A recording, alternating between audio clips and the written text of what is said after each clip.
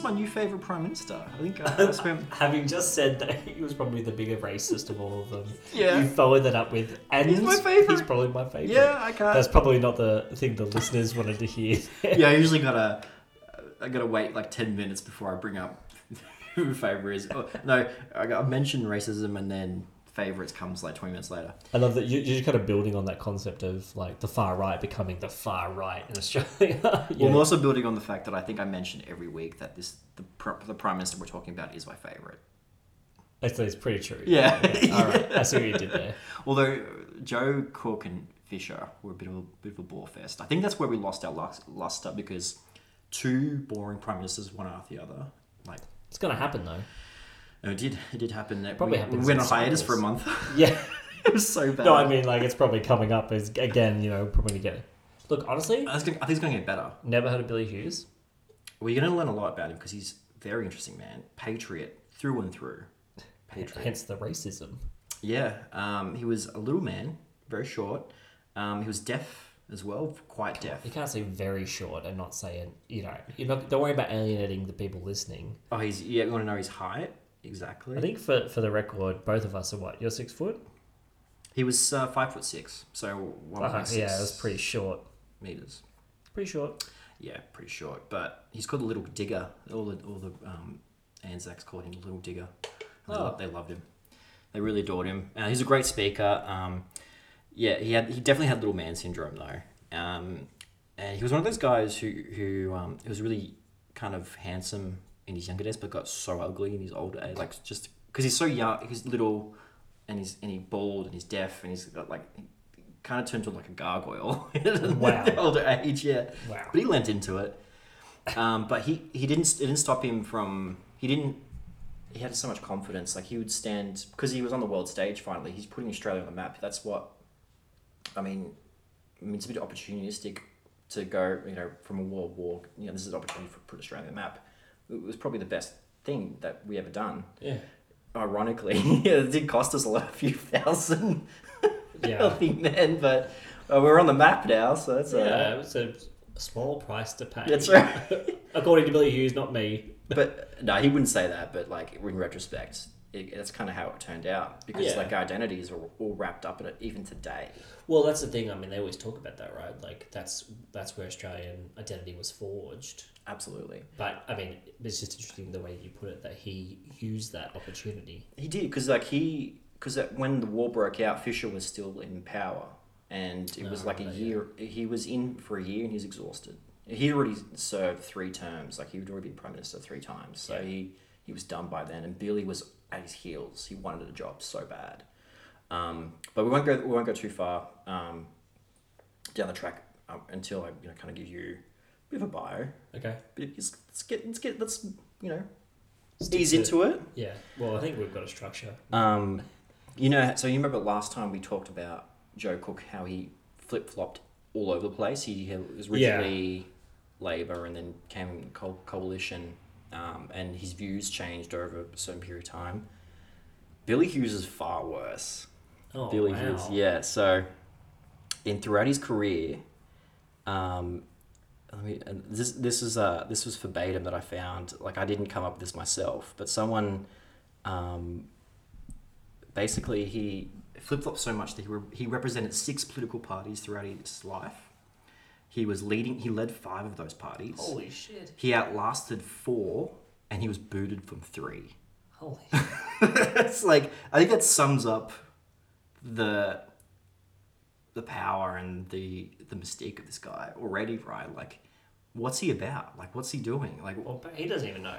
No, he doesn't. But no, well, actually, unlike Joe Cook, who probably did it for loyalty reasons or very opportunistic reasons, Billy was really kind of die on the hill for one particular reason. It was really conscription. Mm-hmm. And it was probably his biggest failure.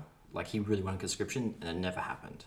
Like, no one wanted it, and he fought so hard that it cost him being leader of 2 political parties. Well, I mean, we did get conscription at a certain point. No, we never in got Australian history, did we? No. Not in Vietnam? No. There was like a lottery system, I thought, and I don't think I'm thinking about American history either. Like, No, they had the draft. They had the draft, yeah. Yeah, but I don't think we pretty sure did. there was a lottery system, and it was like if you. No, Anyway, I don't think so. we'll get there. We'll get there. 70s. Because we'd have to change the constitution. That's what they wanted to literally do. the constitution. Oh, Yeah. it's outlined to say. They had to have a referendum, and they had 2 referendums, and they both failed. There you go. But so Billy, he was born in London. He spent some time in London as a teacher, and that's probably where they think they don't really know how he became deaf. If it was like a cause of something, or just kind of biological, whatever. Half deaf, full deaf. I think. Well, no, I think it's half deaf because both ears partial deafness. He was that deaf where he had to wear like this ancient turn of the century hearing aid, and he had to wear it. It weighed like 5 pounds, and he had to wear it around his neck. And it was like this black box, and it like connected to like a little hearing aid in his ear. And he had to carry it around, and he would use it to his benefit. Like if he didn't like what some people were saying in Parliament, he would just turn it off. You just turn it down. I do wish I could do that. Yeah, right. In the office, yeah, just like. Boop.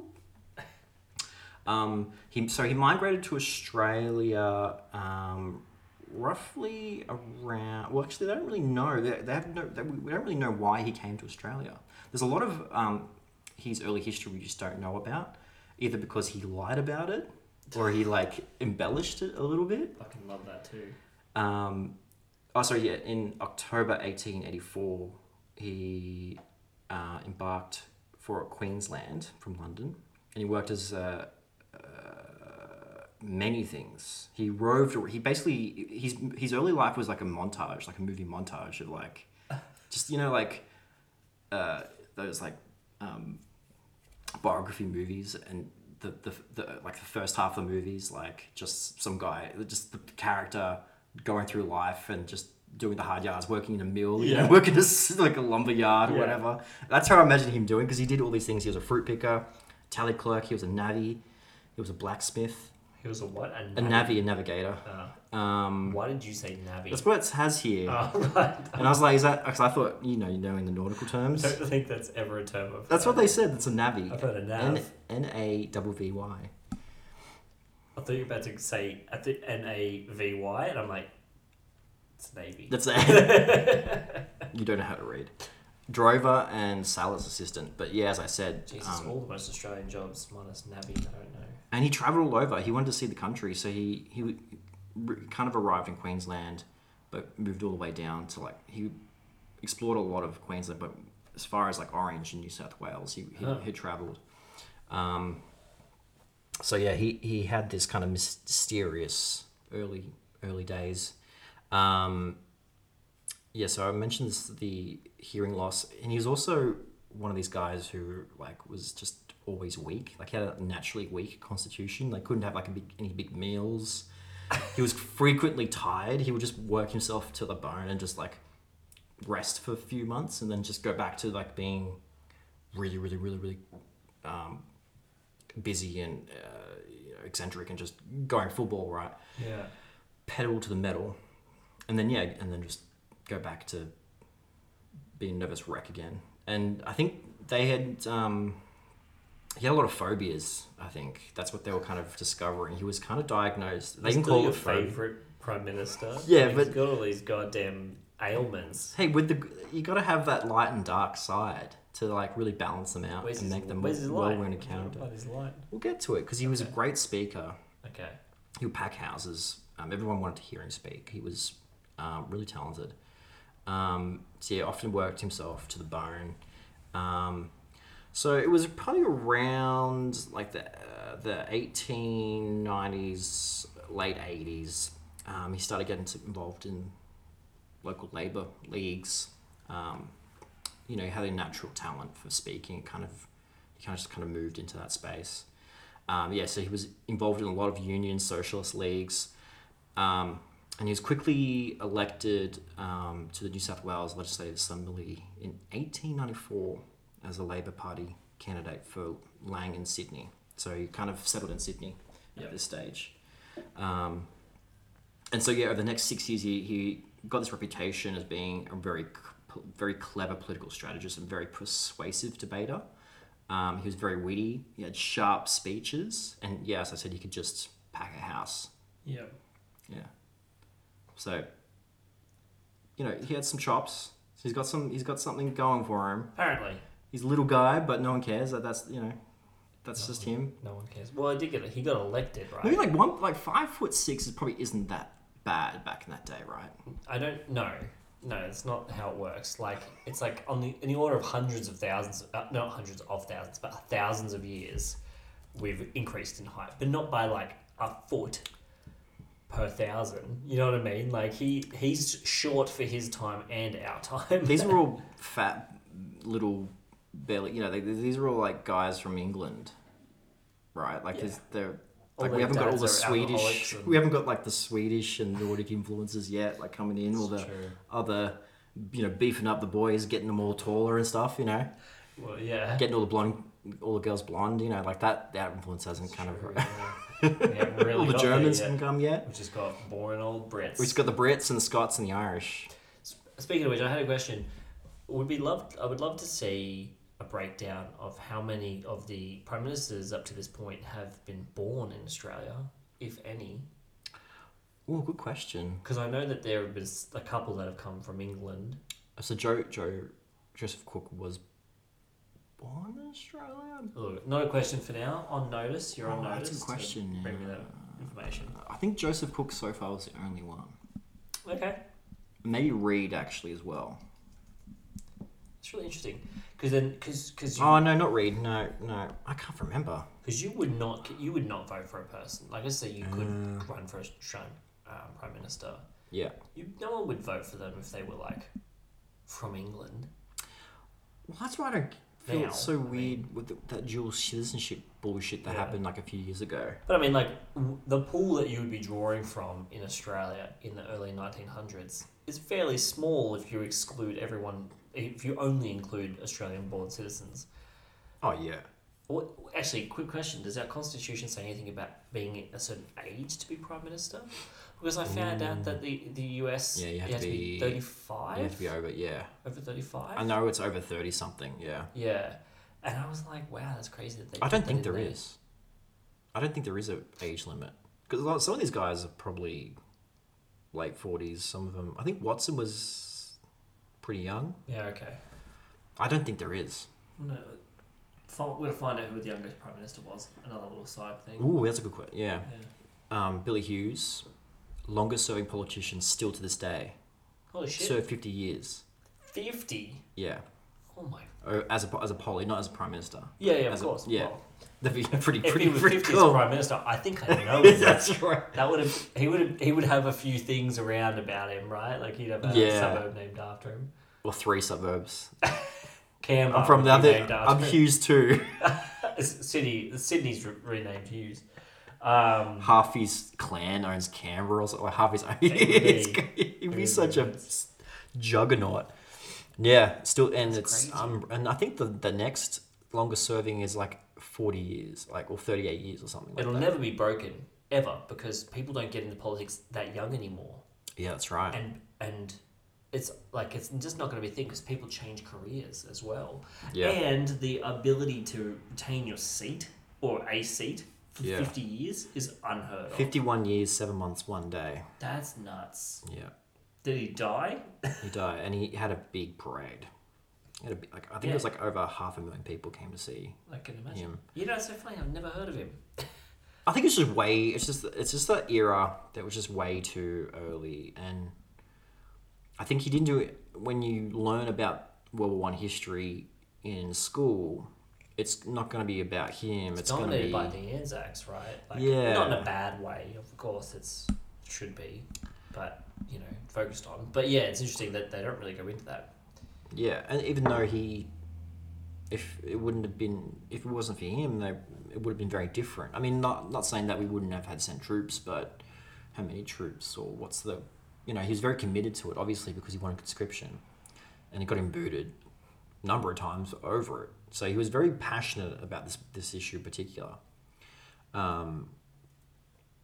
So yeah, let's going back. Big Labour dude, big advocate for federation. Um, Once he saw that they could create like a strong central government that was kind of Labour led, and he really thought that was a good idea.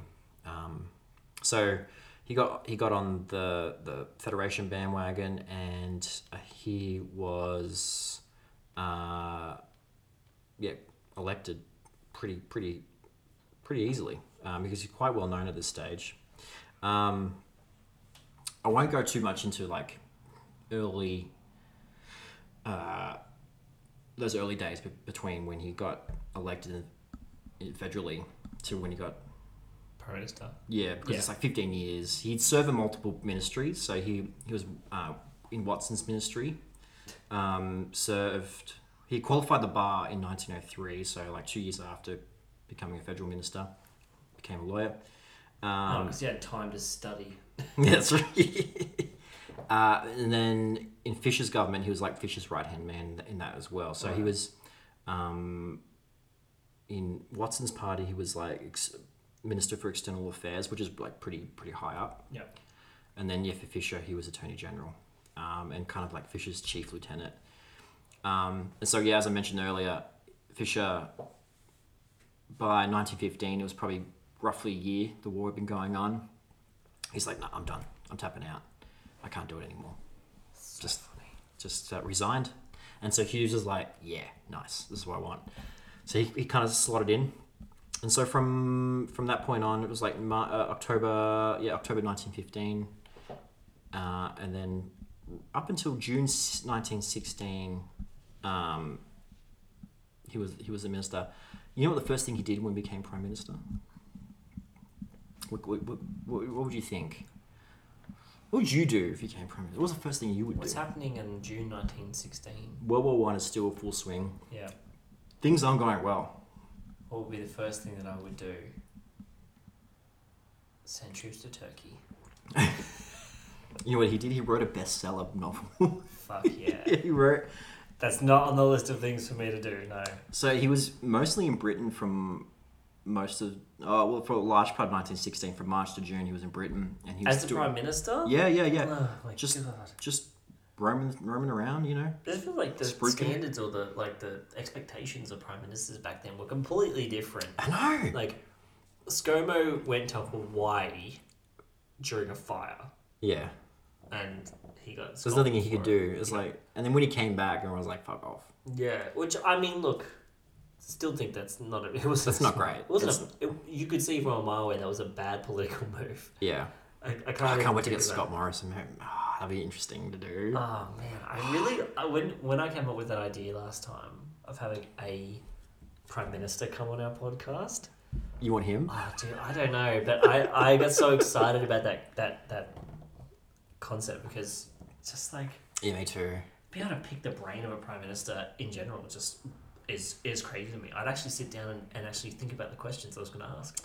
Yeah, because That's like how different I'd go to. no one asks prime ministers about other prime ministers. Yeah, You don't really hear unless like what they're prime talking. minister did you want to Yeah. emulate when you went into office? We'll get there. That's like, That'll be our aim. We'll get one. Who can we get? well, there's not many like. I mean, there's a few alive. We can get don't Gillard. Come on, we can get Gillard. What's she doing? What's her fee? No. What's her fee? I mean, she's probably just picking the kids up from soccer practice. I don't think she has kids. So yeah, World War One. He's in it. He's on it, and he gets straight into work by spruiking and doing speeches and selling books. And he has many interviews with politicians and generals and public servants, Australia and England and all around, in France, and he wanted to be on the front lines. He wanted to see what they were doing. It's like he really wanted to know firsthand what the men were doing. And also he wanted to know how best he can like lend Australia's voice into the conversation. And he did it really well to the point where he was annoying like the American president at the time, Woodrow Wilson, during like post-war conferences and things like that. Just wouldn't let him up. Like it wouldn't let him dictate terms because America even back then had so much influence because they had really come in and saved the day. They really did. So they were kind of holding everyone's feet to the fire and really dictating terms about what Germany was going to do after the war, and Billy was like, "Nah, mate, you got to go harder. Like, who are you?" I'll get to that bit, but he has a great line that Woodrow against Woodrow, but I don't want to step on that just yet. I'll get to it in a sec. But I want to talk about, because he technically had 5 ministries throughout his prime ministerships. So he had 5 separate instances of... But they're all consecutive. So he had 5 terms. Really? Yeah, so I'll get to them one by one, because it is an interesting flow. So throughout that time, he's getting booted, he's forming his own parties, he's getting booted, he's forming his own party, he's doing all this, like, he's going from party to party. Wait, did you say he had 5 consecutive... terms, like 5 consecutive ministries that he had to form, either through an election or he was booted and made leader of another party. Oh, not become prime minister 5 separate times. Yeah, so he's prime minister for 5 terms. In a row, though. In a row, yeah. But how can you do that if you get kicked out and you got to go become a leader? I'll tell you, it's really interesting. Okay. So he wrote the books, and then so he's doing his thing. So when he comes back to Australia at the end, like around probably after June, so like July 1916. And so he's come back and he's like, we need to do more. And unfortunately, while he was gone, Australia's becoming more divided about conscription. We just don't really necessarily see the value in it, and other parts of the community do, and some others don't. At the time, Labor, for the most part, were against it.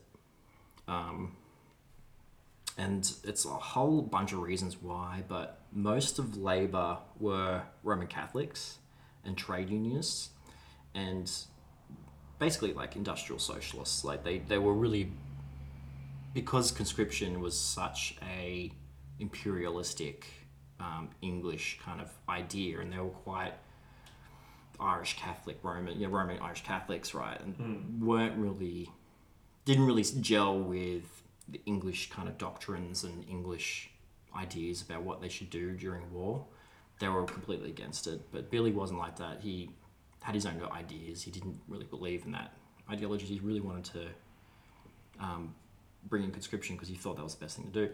And some of the other people in Labor also felt the same way. A lot of older dudes as well, a lot of older men really thought that conscription was the way to go. Yeah. So he announces that he's going to do a referendum, and then 2/3 majority of his party said, "Nah, we don't want that. You're gonna have to leave.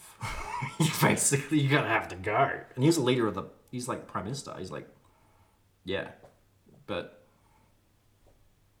interesting. It kind of makes sense.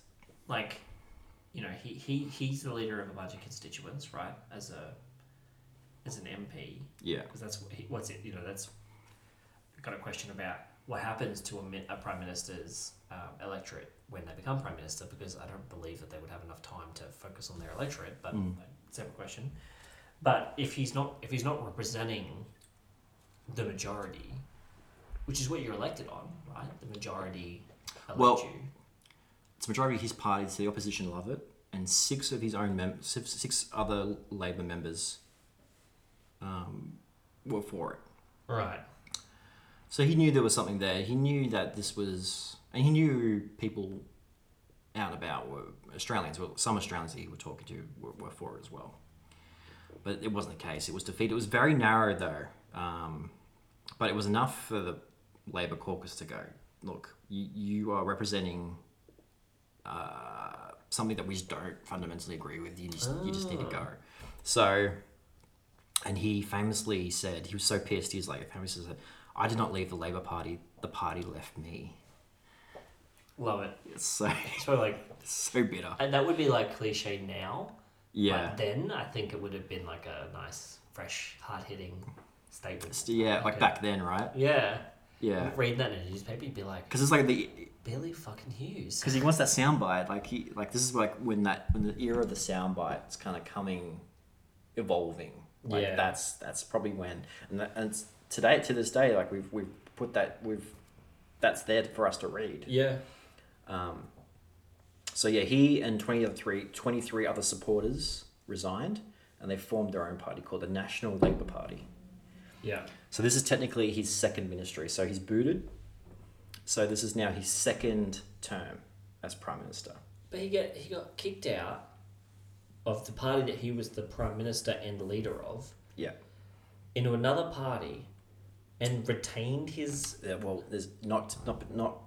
Yeah, so he thought he could. He's like, I got the numbers. He's like, it's gonna be good. He didn't get as many people, I think, from his own party joining. Yeah. And he really just misread all those signs. So he was kind of forced to merge with the opposition. And so there's another election coming up, so he really had to move it, or he's just going to lose. So he formed up with the opposition and created like a kind of win the war party, basically. Yeah. Just trying to galvanize everybody. So we'll come to his third ministry. This is in 1917. He was recommissioned as Prime Minister, heading a minority government supported by the opposition, so the Liberals. And then the two parties merged to make the Nationalist Party of Australia. And then they won the 1917 election. Right. So, yeah. So it's not unbroken. Someone else was Prime Minister in between them? No. He was still Prime Minister. He's still leader. He just had the support of opposition. And then, he came in. Wait, that's and so then merged. weird. Yeah. That's like, I don't know, what's his name? Paul Rudd getting kicked out, right? He got kicked out of the prime ministership of the Labour Party. Yeah. And then Liberals been like, we like you enough that for some reason our support will keep you Yeah, in because the they're all job. Yeah, because they were all for. I don't know. He must have just talked them into it because they're all for conscription. That's probably when you have like such a big event happening, and everyone's like, just wants to. Yeah, like when you have such a big event like World War I happening, you probably have like real tunnel vision. So when the opposition's like, oh, they want conscription, yeah, just bring them on. Oh, yeah, like let's get them in. Yeah. Because they'll be a great tool, an asset for what we want to get done, right? And he already had momentum, so they're probably like, yeah, just let him be leader. And then, yeah. Yeah, and we're all it's one our best party. chance to get elected Yeah. as a party. Because they see extra, like fresh meat, like, yeah, get them all in. We want the numbers. We're all going to form like an ideological party like Labour. So we're all going to be the same as Labour.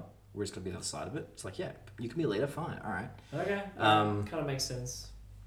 Yeah, I don't know. It would never happen now, so I'm sort of. And I think it's also to go. I mean, Joseph Cook was still the leader of the Liberal Party. I just don't think he could stand up to Billy. He was such a force, man. Like he just couldn't. They couldn't compete with him. Like he couldn't. And he already been minister for so long and made connections in England, right? Yeah. And had FaceTime with troops. Like he's doing all the right things. Yeah. So even another party cedes power to him that's so crazy. and they don't trust him either because he's Labour. Like he came up Labour. He's been Labour for like he's probably said some mean 20 things years. in question time or whatever. Yeah, over 20 years he's been Labour. Yeah. In New South Wales as well, like just throughout his whole career.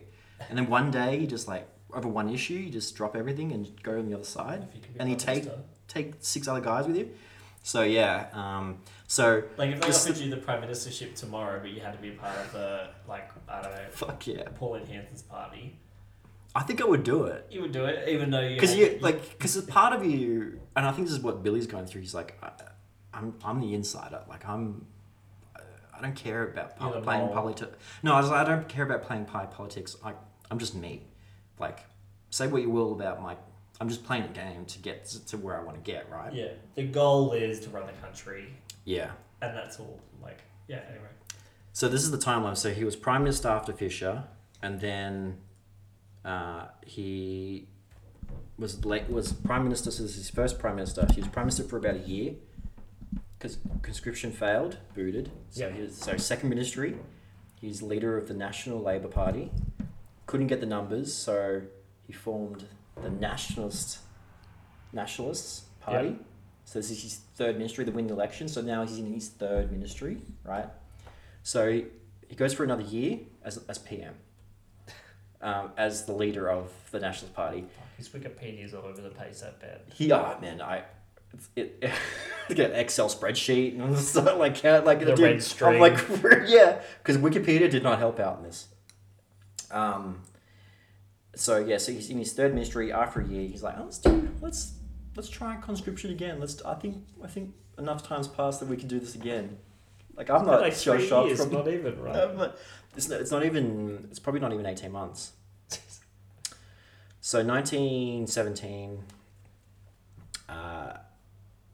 they blowed Labor out of the water in the election. So I think he's riding high. He's like, okay, people obviously want me. They probably want my ideas. So let's do another referendum. Again, it just dies in the arse. Yeah. It just dies.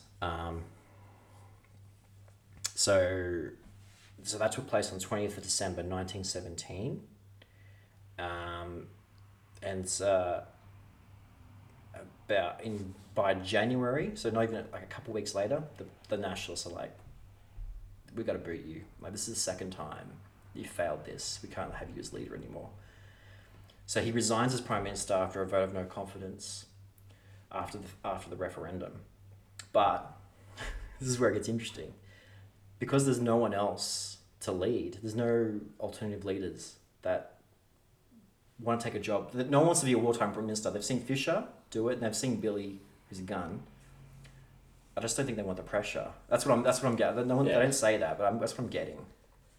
They just don't want to do it. There's something different between being... Yeah, it would be so... You got to run a country and you got to field all the war stuff. Yeah, you got to go to England like for most of the year, like most of your time. You got to be on boats and shit. Yeah. Yeah, you don't get paid anymore.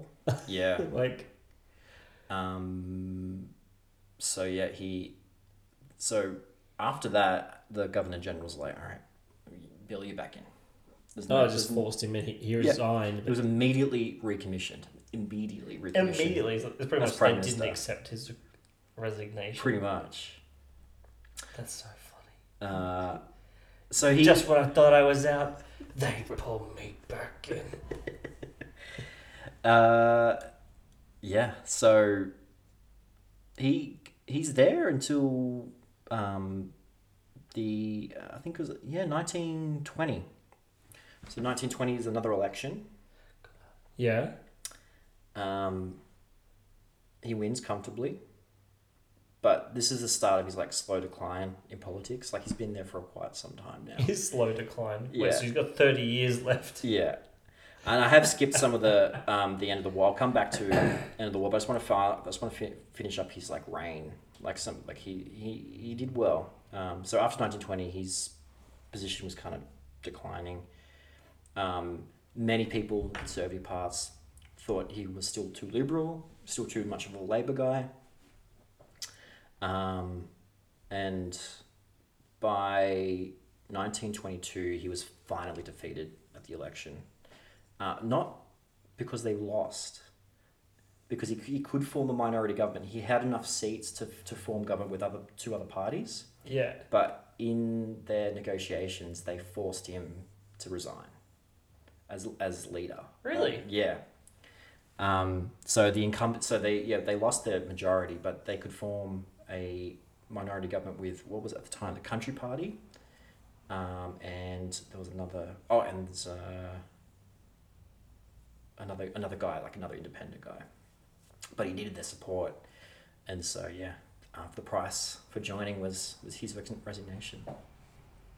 Far out. Yeah, so after roughly it's like 7 years as Prime Minister consecutively. Yeah. Did a pretty good job. Downs. Definitely the longest lasting Prime Minister up to that point. Yeah. I mean, he was Prime Minister for a third of all of the time we've had Prime Ministers. Yeah. That's crazy.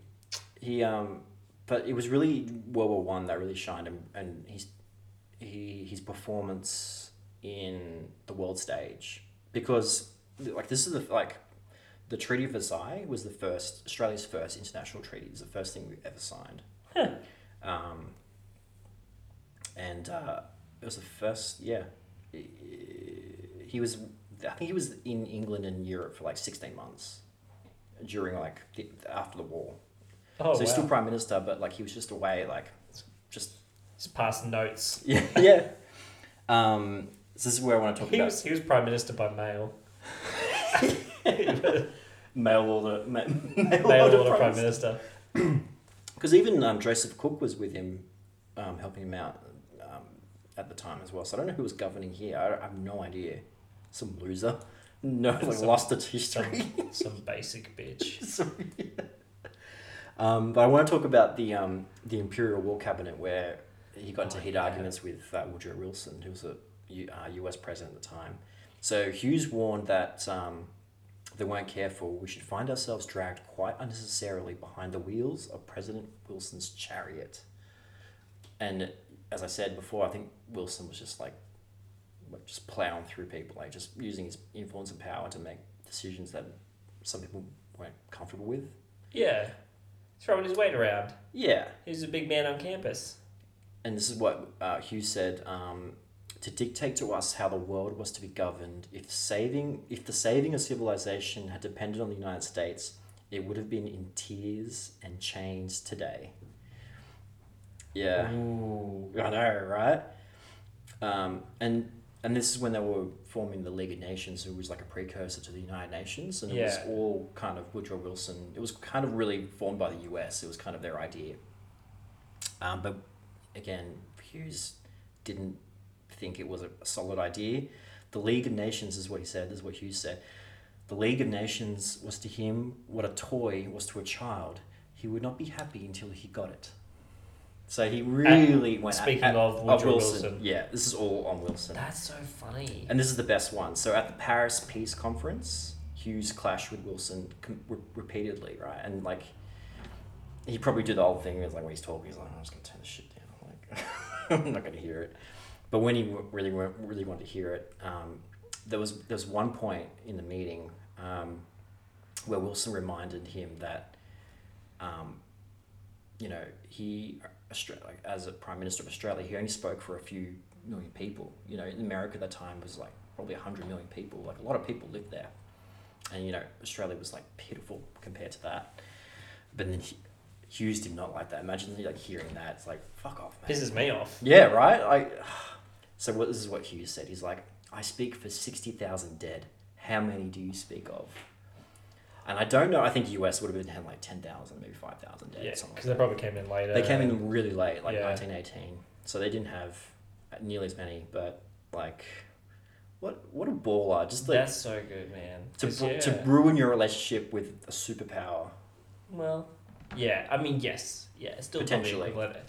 But that's the thing is, I wouldn't even say it's short-sighted because it worked out fine in the end. It's not about terrible relations because the relationships only really last as long as the prime ministers or the leaders do. Probably at this time is more of that case, I think.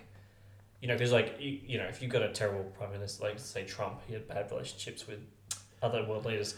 That got completely wiped away when Biden came in, right? You reckon? I think so. Because they know that they know that they're two different people and they're going to run their country two different ways. Like it's not the same thing, and you kind of hope that person's going to be more amenable to your solutions.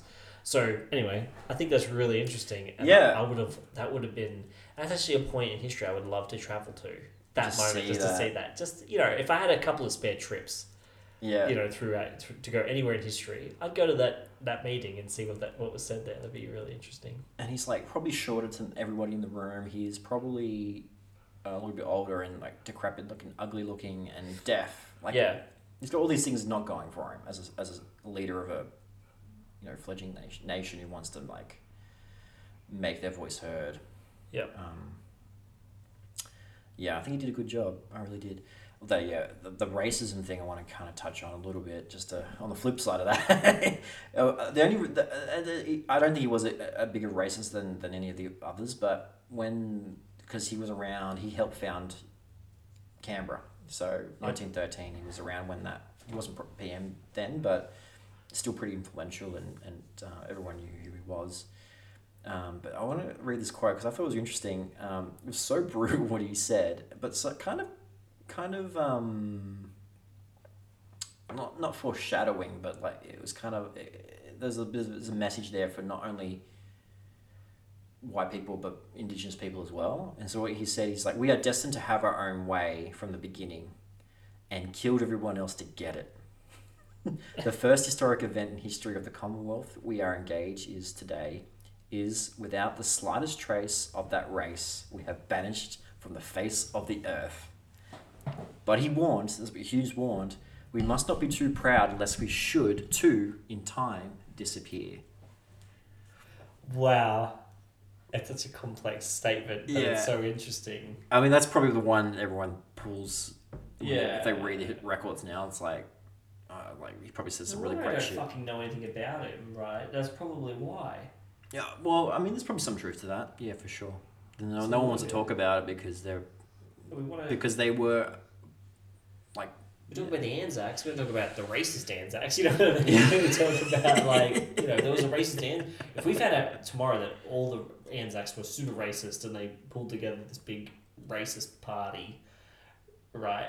Well, the Anzacs probably weren't very flattering to the Turks. Like right? Like. No, they probably hated them. That's what I find really interesting, the dichotomy of in those wars. Like, Australians probably never seen a Turkish person in their life, right? At that stage, yeah. Yeah, but they had, like, we were always taught that, like, the enemies had so much respect for each other, especially in those wars. Like, there was a lot of chivalry, and it was all about, don't... Even though they were shooting each other from sniping, like each other, popping heads off from like fucking 20 yards away, like 200 yards away. I think it's cherry picking a couple of like they're like, oh, it was Christmas Eve and they shared. It's like the one moment that they were good. The rest of them were like brutal. Yeah.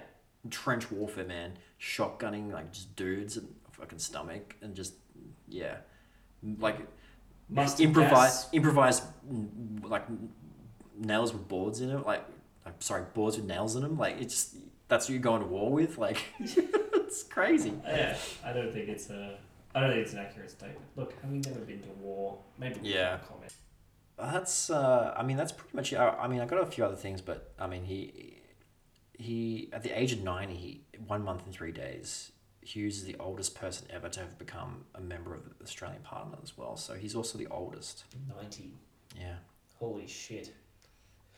I did see that Joe Biden, someone was saying Joe's not going to win the next election, and then I didn't realise how fucking old he was, because they were talking about if he did win, he'd be like 86 by the end of it. I'm like, 86? That's a high number. That's big boy numbers. They should have a cap. They should definitely have a cap. Yeah, they should have I think they should remove the minimum, because if there are people aren't going to vote for them, don't vote for them, right? Yeah. But definitely have a cap. So he died in 1958, and I don't think I've ever heard this number. 450,000 spectators lined the streets. Not in Australia. That's unprecedented. Yeah. Unprecedented. To see. Where's he buried? Does it say? Macquarie Park Cemetery and crematorium. I can't say that word. In Sydney, I believe. Yeah. Yeah. Interesting. Fucking crazy, dude. Billy Hughes, eh? Yeah. I got other little things here, but I don't think they're really worth it. I think the World War I stuff overshadows everything, so it's hard to say. Oh wait, there's another thing. There's one little thing actually. I want to end it on. It's a nice little note, nice little tidbit. How many Aboriginals did he kill? Is that what you were going to say? No, I'm making you guess. At least 40. It's a high number. It's big boy numbers. He was about those numbers. 60,000 dead Australians, 40 dead. Oh man, that's a great joke. That's a little fucking lame fact in comparison. No, but like when he married his wife, 1911, and they went for a long drive for their honeymoon. So funny. He didn't have a lot of time, because they just drove. They just saw the country. But they crashed their car where the Sydney-Melbourne road crosses the Sydney-Melbourne Railway north of Albury. Yeah. In light of that event, they named the level crossing there after him, and then they later replaced it with a bridge, and they just called it the Billy Hughes Bridge to this day. That's pretty cool. Yeah. I like that. All right, we'll leave it there. All right. Good hour. Good an hour. All right, cool. Bye, guys.